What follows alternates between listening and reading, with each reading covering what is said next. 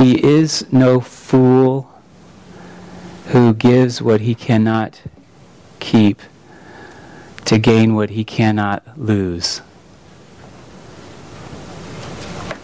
Jim Elliot said that. I don't know if you've ever heard that. Thank you. I don't know if you've ever heard that quote before. I think I had it right. He is no fool who gives what he cannot keep to gain what he cannot lose. Jim Elliot said that. Am I repeating myself? Who's Jim Elliot, you say?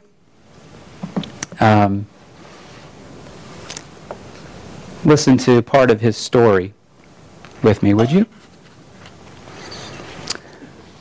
Jim Elliot, along with 4 other men, and some of them had wives at the time,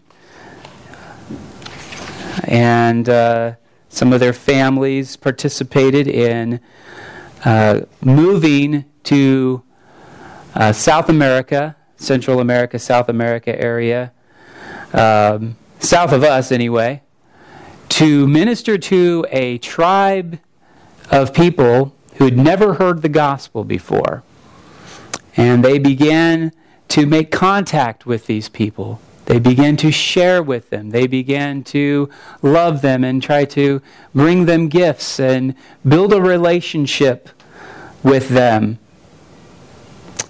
One day in 1956, they flew their little plane into the river and got out because they were going to try to meet with them and have some kind of interaction with them and attempt to share the gospel with them. And here's what the son of one of those men said. Let me read just a paragraph of his story. They got down into they landed, he says, and they told the others, hey, they're on the trail. Since they'd already had friendly face-to-face contact with these people, they were very excited. And this is what happened. 3 women stepped out of the jungles on the upper end of this beach by the river. Jim and Pete, that's Jim Elliot and Pete, another man with him, started walking toward them, while Dad, he's talking about his dad, Nate Saint, and Roger and Ed hung back. They didn't want to scare them.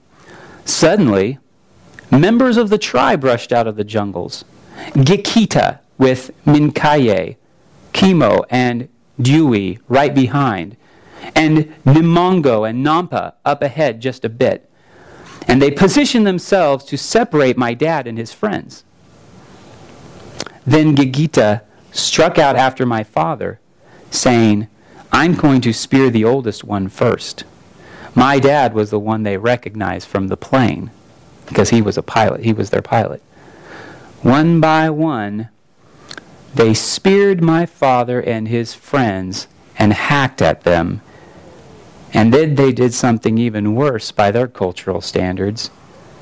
They took what was left of the bodies and derisively threw them into the river to be eaten by the fish and turtles.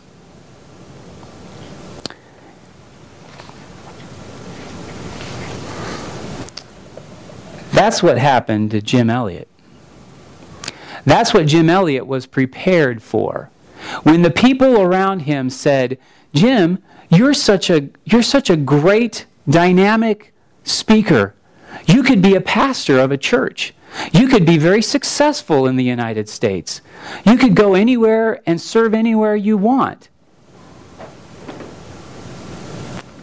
And Jim said, but God has called us to go there, to a people who haven't heard, because God's gospel is great, and those people need to hear. He is no fool who gives what he cannot keep, and for Jim, that was his life. He couldn't keep his life.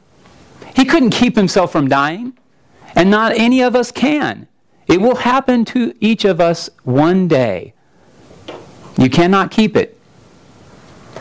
But to gain what he cannot lose, he could not lose Christ.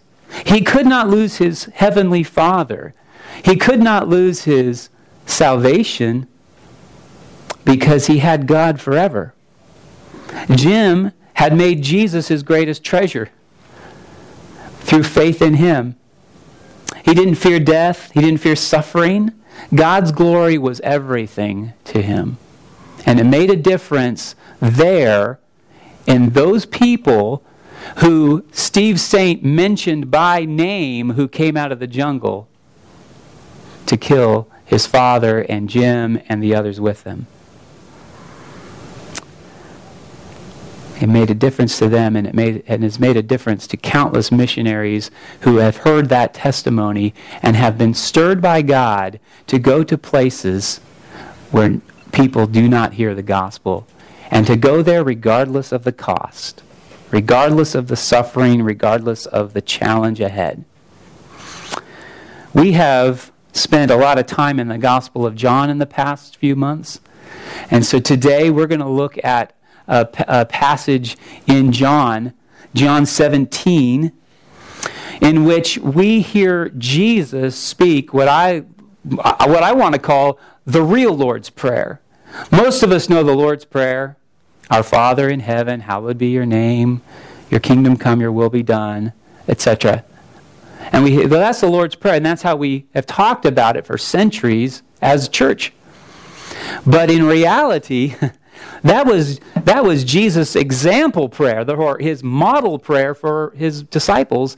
And here we actually have the longest prayer recorded by Jesus in all of the scriptures, in all of the gospel accounts. Right here in John chapter 17. And we hear Jesus pouring out his heart to God. What does he pray for? What motivated his prayer and the things that he asked? We're going to look at that today. And we're going to see the real Lord's Prayer. We're going to see why this prayer, I think, is going to help guide us to glorify God regardless of the cost. And regardless of what experiences or circumstances are in our lives. So, if you would, if you haven't already turned to John 17, turn there with me in your devices or your Bibles. You can certainly follow along on the screen, but you may want to have your Bible open to you as we go through it together in a few minutes. John chapter 17, I'm going to read the first 5 verses. When Jesus had spoken these words, he lifted up his eyes to heaven and said, Father, the hour has come. Glorify your Son, that the Son may glorify you, since you have given him authority over all flesh, to give eternal life to all whom you have given him.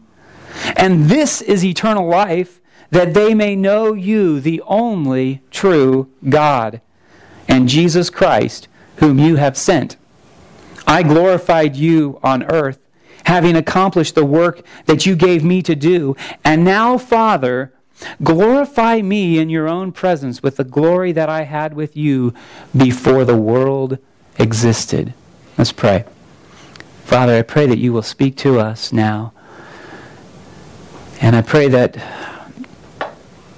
you will use whatever words I have, as feeble as they are, to penetrate our hearts with the truth of your word, with the message that you want us to hear today, to know, to be encouraged by, to be challenged by, to be corrected by, perhaps.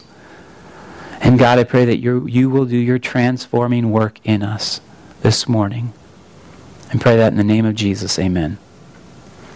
God is glorified in suffering.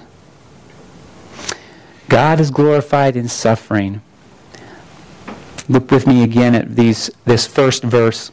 It says, when Jesus had spoken these words, well, what John is saying there is that Jesus has just finished this dialogue and this teaching with his disciples that began all the way back in chapter 13 when they gathered together for the Passover. And Jesus began that Passover meal by washing his disciples' feet and giving them an example for them to follow. And then he began to teach them about, what are some of the things that he taught them about? Love for one another, service, betrayal, how the world's going to hate them, but the Holy Spirit's going to come, about how they can be comforted, how they will have peace, how they will have joy, and how Jesus wants their joy to be full, and how Jesus has overcome the world, even though he's going to leave them, and he's going to come back to them. This was the substance of what Jesus had been telling them. And then he prays. And notice the first thing that he says in his prayer, Father, the hour has come. I was reflecting on this passage, meditating on the words of John chapter 13. And I remembered that it starts out this way. Now before the feast of the Passover, when Jesus knew that the hour had come for him to depart out of the world and go to the Father. The hour had come. Jesus knew that the hour had come. Prior to that, even that Passover time, Jesus had been talking with his disciples and the Jews who were around him and some Gentiles who had come up to ask to see him. And Jesus said this to them. He said, "Now is my soul troubled. And what shall I say? Father, save me from this hour? But for this purpose I have come to this hour. Father, glorify your name." What was the hour? What was this hour that he's talking about? It wasn't 60 minutes. I'll give you a hint. It wasn't a 60-minute period. The word for hour in Greek is actually ora or hora. I think there's a little dash there. And that's where we get our word hour from. But the word meant time or a period of time, or it could mean a moment, or it could mean any block of time that was kind of designated out. And so for Jesus, he said, "My hour has now come." Prior to this in the Gospel of John, people would ask him for questions, people would ask him to do things, and he would say, "My hour has not yet come. My hour has not yet come. Don't involve me in that. Don't get me to do that. My hour has not yet come." But now, on the eve of his arrest and his death and his crucifixion, along with that, the hour has come. And that's what he's saying now to the Father. As he's praying to the Father, he admits that the hour has come. The time has come for me to suffer. The time has come for me to die. The time has come for me to bear the sins of the world. And what does he ask for? This is an interesting request. Glorify your Son, he asks God. Well, who's he talking about? He's talking about himself, right? He's talking about himself. He is the Son. He has referred to himself as the Son throughout the Gospel. We've seen him talk in terms of the language of Son and Father throughout this John 13 through 16 that we've looked at in the past. He says, glorify your Son. He's talking about himself. He asked that God would glorify him. And what he's referring to is that whole all-encompassing historical event of his arrest, of his crucifixion, his death, his burial, his resurrection, his appearance to the other disciples, his ascension into heaven, and his seating at the right hand of God. All of that is what the gospel writers here, John in particular, calls or refers to as the glorification of the Son, the glorification of Jesus. It's that all-encompassing period of time in which he does historically what had never been done before. Came in the flesh, died for our sins, put things right, started the clock over, started turning time backwards, however you want to look at it. His death and resurrection. And look what he does in it. He knows the hour has come. He knows that his time of suffering is at hand. And he asked that God would glorify him. In other words, let this in another gospel he says this cup. He says, I'll take the cup if it is your will. But he said, in a sense, saying, I submit to your plan for me. I submit to you, God, to do as you have called me to do, to fulfill what you have called me to fulfill. And what is his purpose in that? The next phrase is telling, and I want to spend a lot of time thinking about that. He says, that the Son may glorify you. That the Son may glorify you. The word that is very small, and it can kind of mean a lot of things. But essentially what it means in this instance is purpose. What is the purpose for Jesus asking for himself to be glorified? His purpose is that in the glorification of the Son, God himself would be glorified. That God would be glorified as Jesus suffered, as Jesus submitted to God. How about us?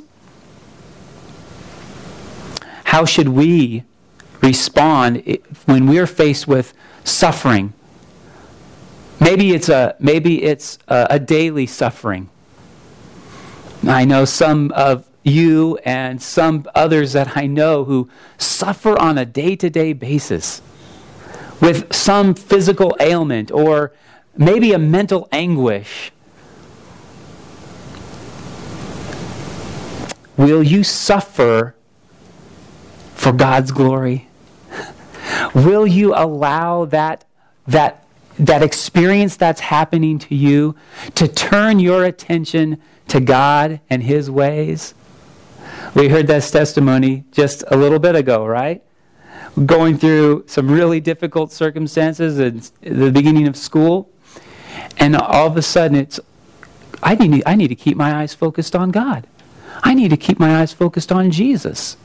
Could we focus our eyes on Jesus in the midst of our suffering, in the midst of our pain, in the midst of maybe tragedy, and allow God to be glorified in that? That's what Jesus, in a sense, is doing here.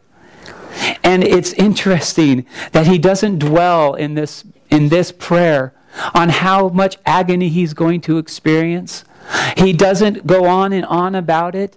We know he's been troubled in spirit. He said that several times, that I'm troubled in spirit. He said to them in John 13, verse 21, or at least John said it to him, after saying these things, he was troubled in his spirit and testified, truly, truly, I say to you, one of you will betray me. Nothing that he went through was easy. The betrayal, the suffering, the death. But yet we don't see him going on and on about it here. We see him saying, God, I want you to be glorified in this. I want people to see Jesus in this. Whatever I'm going through. Jesus, we see here very clearly, sought out to glorify God. And the way he did that is telling in verse 2. He says, since you have given him authority over all flesh to give eternal life to all whom you have given him. Jesus' goal or purpose in asking for him to be glorified was so that he could glorify God. And the phrasing, and it's not always that clear in some of our English translations, and I got to admit that the ESV, I'm wishing maybe some of the wording was a little bit different, but it does articulate it articulates his authority, and it articulates why he has that authority. Because he's kind of comparing, the request to glorify your Son, that the Son may glorify you. He's kind of comparing that to the authority that he has over all flesh. So it's almost like his glory and his authority are together. And then the glory that he will do of God is connected to the eternal life that he's going to bring and going to give to all those that God has given to him. That's what's happening there. And we see that not only is God glorified in suffering, but God is glorified in salvation. Because that's the next thing that he talks about. God is glorified in salvation. He has authority, he says, over all flesh, which should probably remind some of us, at least, if we've read our Bibles and we've heard a familiar phrase or familiar passage in Matthew chapter 28 where Jesus says, all authority in heaven and on earth has been given to me. Go therefore and make disciples of all nations. Right? Baptizing them, teaching them to obey everything that I have commanded.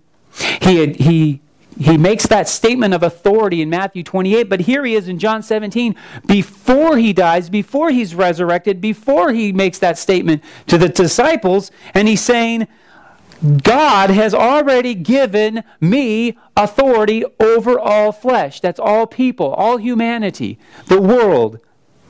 I have authority over all. Authority to do what? Authority to save. Specifically to save. That's his emphasis right here. To give eternal life to all whom you have given me. God is glorified in salvation. And what is this salvation? He says it's eternal life. So that's pretty straightforward. Someone tries to redefine that for you and says, well, that means this or that, the other thing. Say, it means eternal. That means forever, never-ending life. Life. Living. Existing. Okay? Not life for a long period of time or life for whatever period of time on this earth and then it's over. Not just a really, really good life. I mean, Jesus does talk about abundant life in this gospel, but He's talking specifically about life that's going to last forever. Amen? Yes. To give eternal life, we know that just from the words that he's using. But then he says in verse 3, and this is eternal life. That's a key phrase. Okay? So our ears should be perking up. We should be underlining. We should be writing this down and be thinking, okay, he's going to tell us what it is. This is good stuff. This is eternal life, verse 3, that they know you, the only true God, and Jesus Christ, whom you have sent. Okay, so what is eternal life? To know God and to know Jesus. It seems pretty straightforward, right? When do we get to experience that? As followers of Jesus, maybe his disciples were wondering this too. They asked a lot of questions in this up until this point. They asked him a lot, how is this going to work out? How's that going to work out? Well, just kind of explain it to us, God. Well, give us a chart, God. Or Jesus, just kind of tell us how this is all going to work out. Explain to it in plain language. And even when they do say, oh, yeah, you're not using figures of speech anymore. You're talking plainly. I still don't think they got it. This is eternal life, that they know you, the only true God. Well, the thing about knowledge in the Bible, and when they use this word for know, it's a wide-ranging word. It can mean a lot of things. It can mean just, well, I knew this was going to happen. Jesus, the gospel writers talk about that. Jesus knew their thoughts. John says he knows what's in the heart of men. Well, that's one aspect of knowing, understanding, having some information, okay?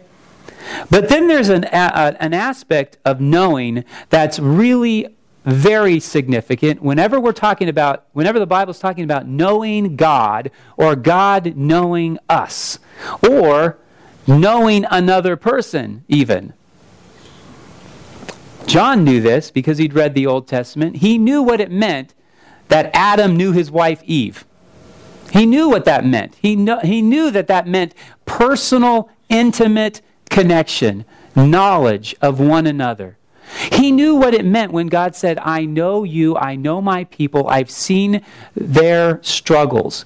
John knew that that meant that God was personally acquainted with them and he was personally invested in their lives. So when John says here, well, through Jesus' words, and it records Jesus' words, that they know you, the only true God, what he's saying is, I want people to know God in a personal way as they should know him and did know him in the garden.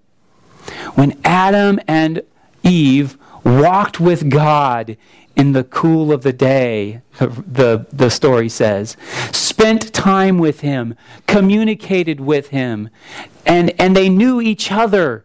That's the kind of knowledge that God wants to have of us and us of him. And not only to know the only true God, but also Jesus. And that's what Jesus is praying for, that they know Jesus Christ whom you have sent. In other words, that they realize, they come to know that not just that God is out there and that God exists. That's a good starting point. Okay? It's a good starting point to say, I believe that God exists. I believe that he's out there. But how do we get to him? What did Jesus say to Thomas? John 14:6. Jesus said to him, I am the way and the truth and the life. No one comes to the Father except through me. So Jesus is very clear here when he says that I don't want them to just, or eternal life is not that they just know God, but they know me. Because they can't get to God unless they come through me. They have to know me. They have to know Jesus. That's what Jim Elliot and Nate Saint and the three other men with them realized about the people living in South America on that little river and that tribe out of nowhere. They needed to know Jesus. They needed to know how to get to God so that they wouldn't keep dying in their sins generation after generation. Jesus is the only way to God. The one way you might want to think of it is maybe this way, and you could probably get more information about this from Bill and ask him maybe how this works, but there is such a thing as a sole agent, where if you want to make a purchase of something, that's the person you got to go through, or that's the business, or that's the company, that's the exclusive, whatever. If you want to talk to Russell Wilson about his contract, you talk to his agent. There's only one person you can talk to. You got to go through him to get to Russell Wilson and talk about whatever. That's essentially how Jesus is presented here in this gospel and how the Bible presents him. All over the New Testament, Jesus is the sole agent of how to get to God. Do you want to know him? You've got to get through him. He, in fact, is the perfect revelation of God in the flesh. And he told his disciples this back in chapter 14 when Philip said to him, Lord, show us the Father, and it is enough for us. What did Jesus say to him? You knucklehead. Well, that's my paraphrase. He said, have I been with you so long, and you still do not know me, Peter, or Philip, excuse me, he was talking to Philip. Whoever has seen me has seen the Father. How can you say, show us the Father? Do you not believe that I and the Father are one? The words that I say to you, I do not speak on my own authority, but the Father who dwells in me does his works. Believe me that I am in the Father and the Father is in me. Or else believe on the accounts of the works themselves. He tries to make it as clear as possible that he and the Father are one. If you have seen Jesus, you have seen the Father. That's why the writer of Hebrews says in Hebrews chapter 1, verses 1 and following, says, in the past, God has revealed himself, spoken through the prophets. But now he has spoken through his Son. The Son who's a perfect representation of God the Father. God has spoken through His Son. He's revealed Himself through His Son to us, so we don't have to be blind any longer. Right, Chris? Like the blind men and the elephants? Amen. Chris shared with our youth this Wednesday night the story that many people have told over and over about the blind men who come into a house of... There was an elephant in the room. It's kind of a weird... There's an elephant in the room, and they come into this room, and they all feel a different part of the elephant. And they all say, and they say, well, this is what an elephant is. It's got this, really flat, like kind of wall-like, one's touching the side. It's like a wall, or one's touching the tail. It's like a rope. One's touching the ear. It's like a really kind of leathery blanket. One's touching the trunk. And an elephant is like a snake. They all got a different part of it. And we think, oh, well, that's kind of like our understanding of God, right? We're all kind of blind. We're all kind of got a, maybe every religion sort of has its own grasp of who God is. And okay, so that sort of makes sense to me. Maybe we're all on the right track. And we ought to just leave each other alone. Coexist, right? Right? Give me that bumper sticker. Slap it on my car. But what if the elephant could talk? Actually, what if the elephant could transform into a man? What if, not just that, but what if the man could make blind eyes see? Would that change things? Would that make a difference in their understanding? I'm no longer blind. I can see. And I can see before me Christ. I can see who God is now. Now I'm no longer searching. Now I'm no longer wondering. I'm no longer thinking, if we do enough of this, will the gods love us? If we do enough of that, will the gods accept us? Or God Himself, if there's only one, great.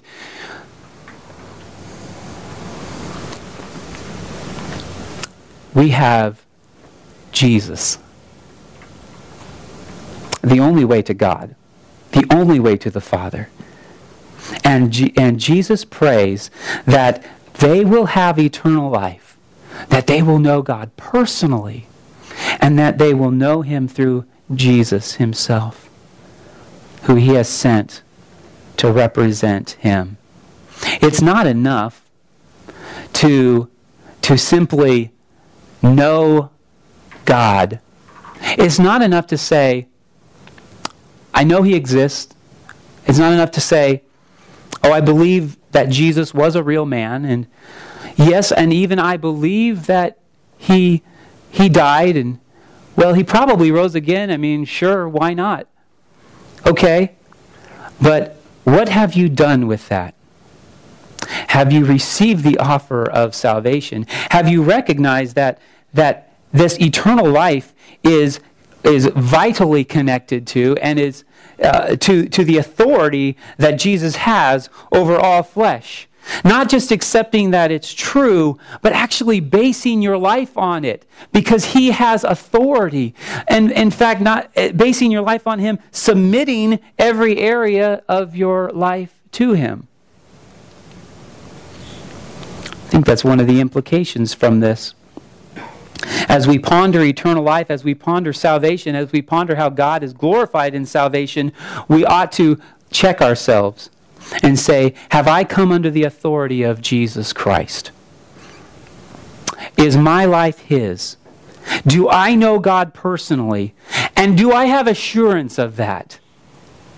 Not just some vague notion that I came to know Him at some point. But do I have assurance of that? And is my life submitted to Him who has authority over all flesh? Well, God is glorified in suffering. God is glorified in salvation. And when it comes to us and what we do now, today, God is glorified in our obedience. God is glorified in obedience. It's so great to hear Chris share his testimony of, God's called me and I'm trying to be obedient to that call. That's so encouraging. Because that's where faith is built. That's where faith is built. He says in verse 4, Jesus is praying to the Father, I glorified you on earth. Excuse me.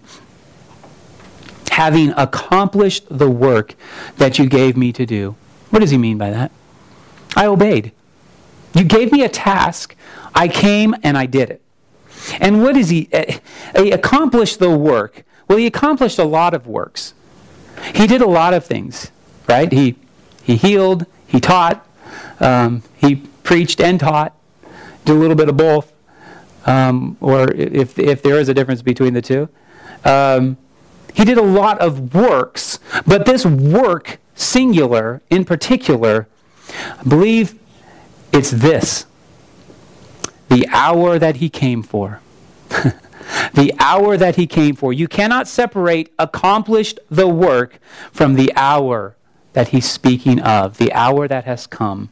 What is the work that he accomplished? Well, in Jesus' economy, the work that he accomplished was his death, burial, resurrection, ascension, and glorification in the presence of God. In Jesus' way of viewing things and in God's way of thinking about time, that work was already done. And he said, I've accomplished it. I've done what you've told me to do. Here I am on the cusp. All I've got to do now is just walk it out. It's all ready to go. It's all laid out. And the work specifically was securing salvation for all believers through his glorification on the cross. It meant obedience for him. For Jesus, it meant, I know what I'm to do. I know the hour has come, and I can speak now with assurance that I can speak as if it's already been accomplished, but it's going to require me to walk it out. It's going to require me to be obedient in the face of suffering, in the face of pain, in the face of pain beyond imagination. Here the writer of Hebrews helps us out again when he says in Hebrews 5:8, he learned obedience through what he suffered. He learned obedience. Jesus learned something. He learned that when you follow God, it doesn't matter what's going to happen. You experienced real obedience. He experienced obedience, and he knows what it's like. And the writer of Hebrews also says in another place, chapter 12, verse 2, that he suffered joyfully. For the joy that was set before him, he endured the cross, scorning its shame, one translation says. What he was facing was not happy, but he faced it in obedience for God's glory. We were reading Matthew 7 recently, right, girls? We were reading Matthew 7, and how does Matthew 7 end? The Sermon on the Mount. What story did Jesus tell his disciples who were listening? Do you remember that? The person who built his house on sand and on rock? That's right. That's right. The wise and foolish builders. And that story is a good good story. It's a good Sunday school story too. The wise man. I remember a little song. The wise man built his house upon the rock, right? And the foolish man built his house on the sand. When the rains came, the waters rised, etc. What happened to the wise man's house? The wise man's house stood firm, and the foolish man's house laid out flat, right? It was destroyed because it didn't have a foundation. And what was Jesus' point in telling that? Not be careful where you choose to build, or make sure you build a nice, sturdy, deep foundation. No, he's not teaching us about building or construction, processes. He's teaching us about obedience. In fact, what he said about those two people is the wise man is like the person who hears Jesus' words and obeys them and puts them into practice and does them. The foolish person is the one who, hey, they both hear. He hears Jesus' words too, but he doesn't put them into practice. He doesn't obey. It's not the ones who hear the word who are blessed. It's the ones who obey the word. As Jesus said in John 17, he told his disciples, if you do these things, you will be blessed.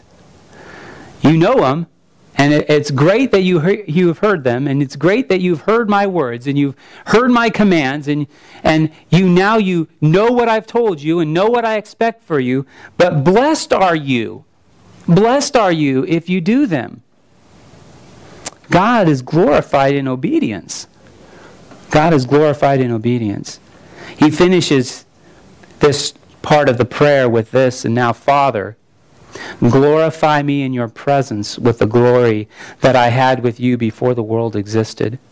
Let's not forget, I want us to be obedient. I want us to suffer well and point to Christ and point to His glory above all things. I want us to experience salvation. I want others to experience salvation through our own witness.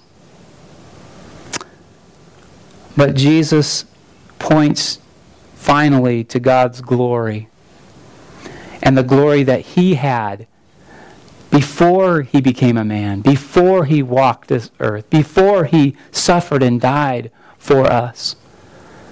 Because it's that glory, I believe, that He experienced that needs to guide us as well. Steve Saint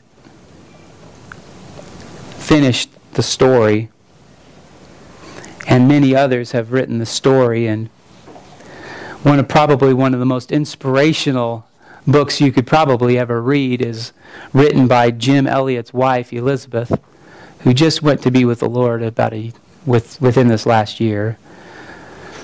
And she wrote a beautiful book called Through Gates of Splendor.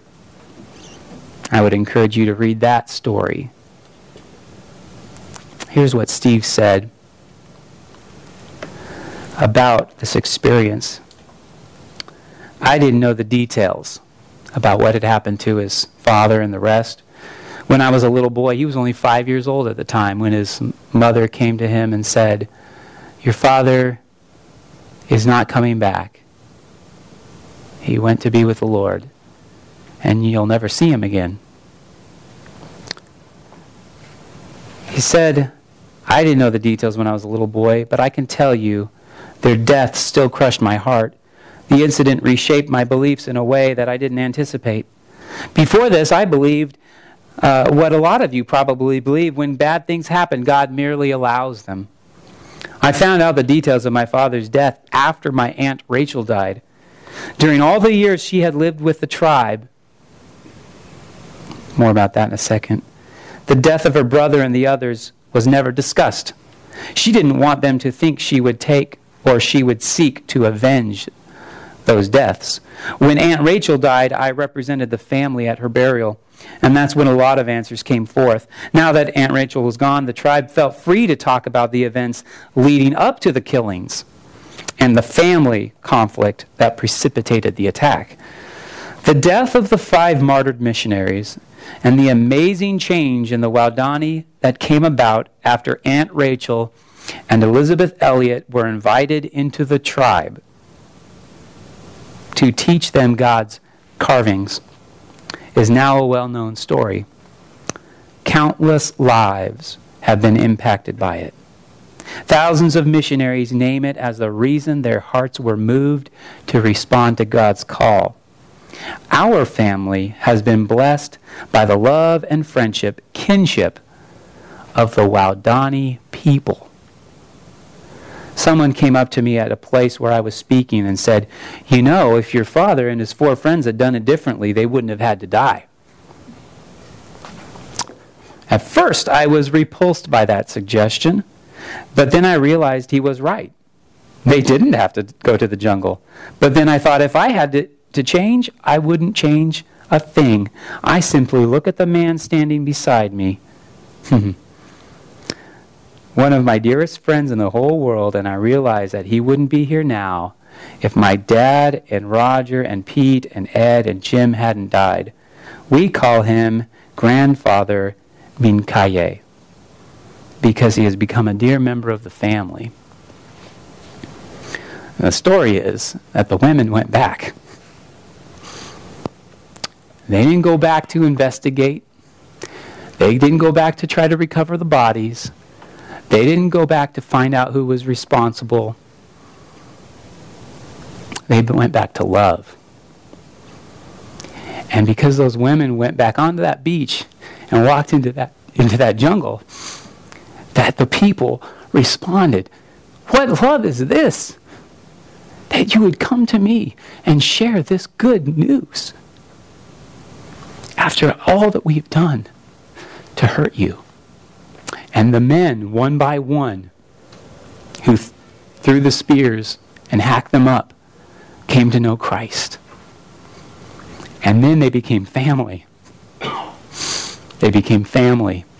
And Mincaye, one of the ones who threw the spear into Steve's father's body, became grandfather to Steve and to many others. That's the power of the gospel. That's the power of the gospel to change things. That's what will bring glory to God. He is no fool who gives what he cannot keep to gain what he cannot lose. For Jesus, his life was up for offer. Suffering and death and pain. But what he gained, the glory of the Father and the salvation of all of us who live at the ends of the world. And for the Waodani people, formerly called the Aka, which meant savage, but now they have a different name. You'll have to look it up. They have a couple different names. You look that up and tell me what the names mean. But they don't call them savages anymore because they're brothers and sisters in Christ. What about you? What about us? How will we respond? How will we respond to suffering? How will we respond when we have opportunities to share this good news, this life-changing, life-giving news with other people? How will we respond when God asks us to go, to serve, to come and receive salvation? Whatever it is that he's saying, go, do this. How will we respond? Yes, no matter what the cost? I hope so. Let's pray. Heavenly Father, thank you so much for this message. Thank you so much for the word that you have for us today. Oh. Thank you. Thank you for your Son, Jesus, who was obedient to the point of death, even death on a cross. Because he loved you so much. And he loved the world so much. And he was willing to sacrifice himself that we could be saved. Thank you. Lord, now I pray that you will work in our hearts. I pray that we will be able to respond to you in the way you're calling us. that we may be people who seek to glorify you above all things, whatever the circumstance, whatever the situation we find ourselves in. We love you. We give you all the praise and all the glory. In the name of Jesus, I pray. Amen.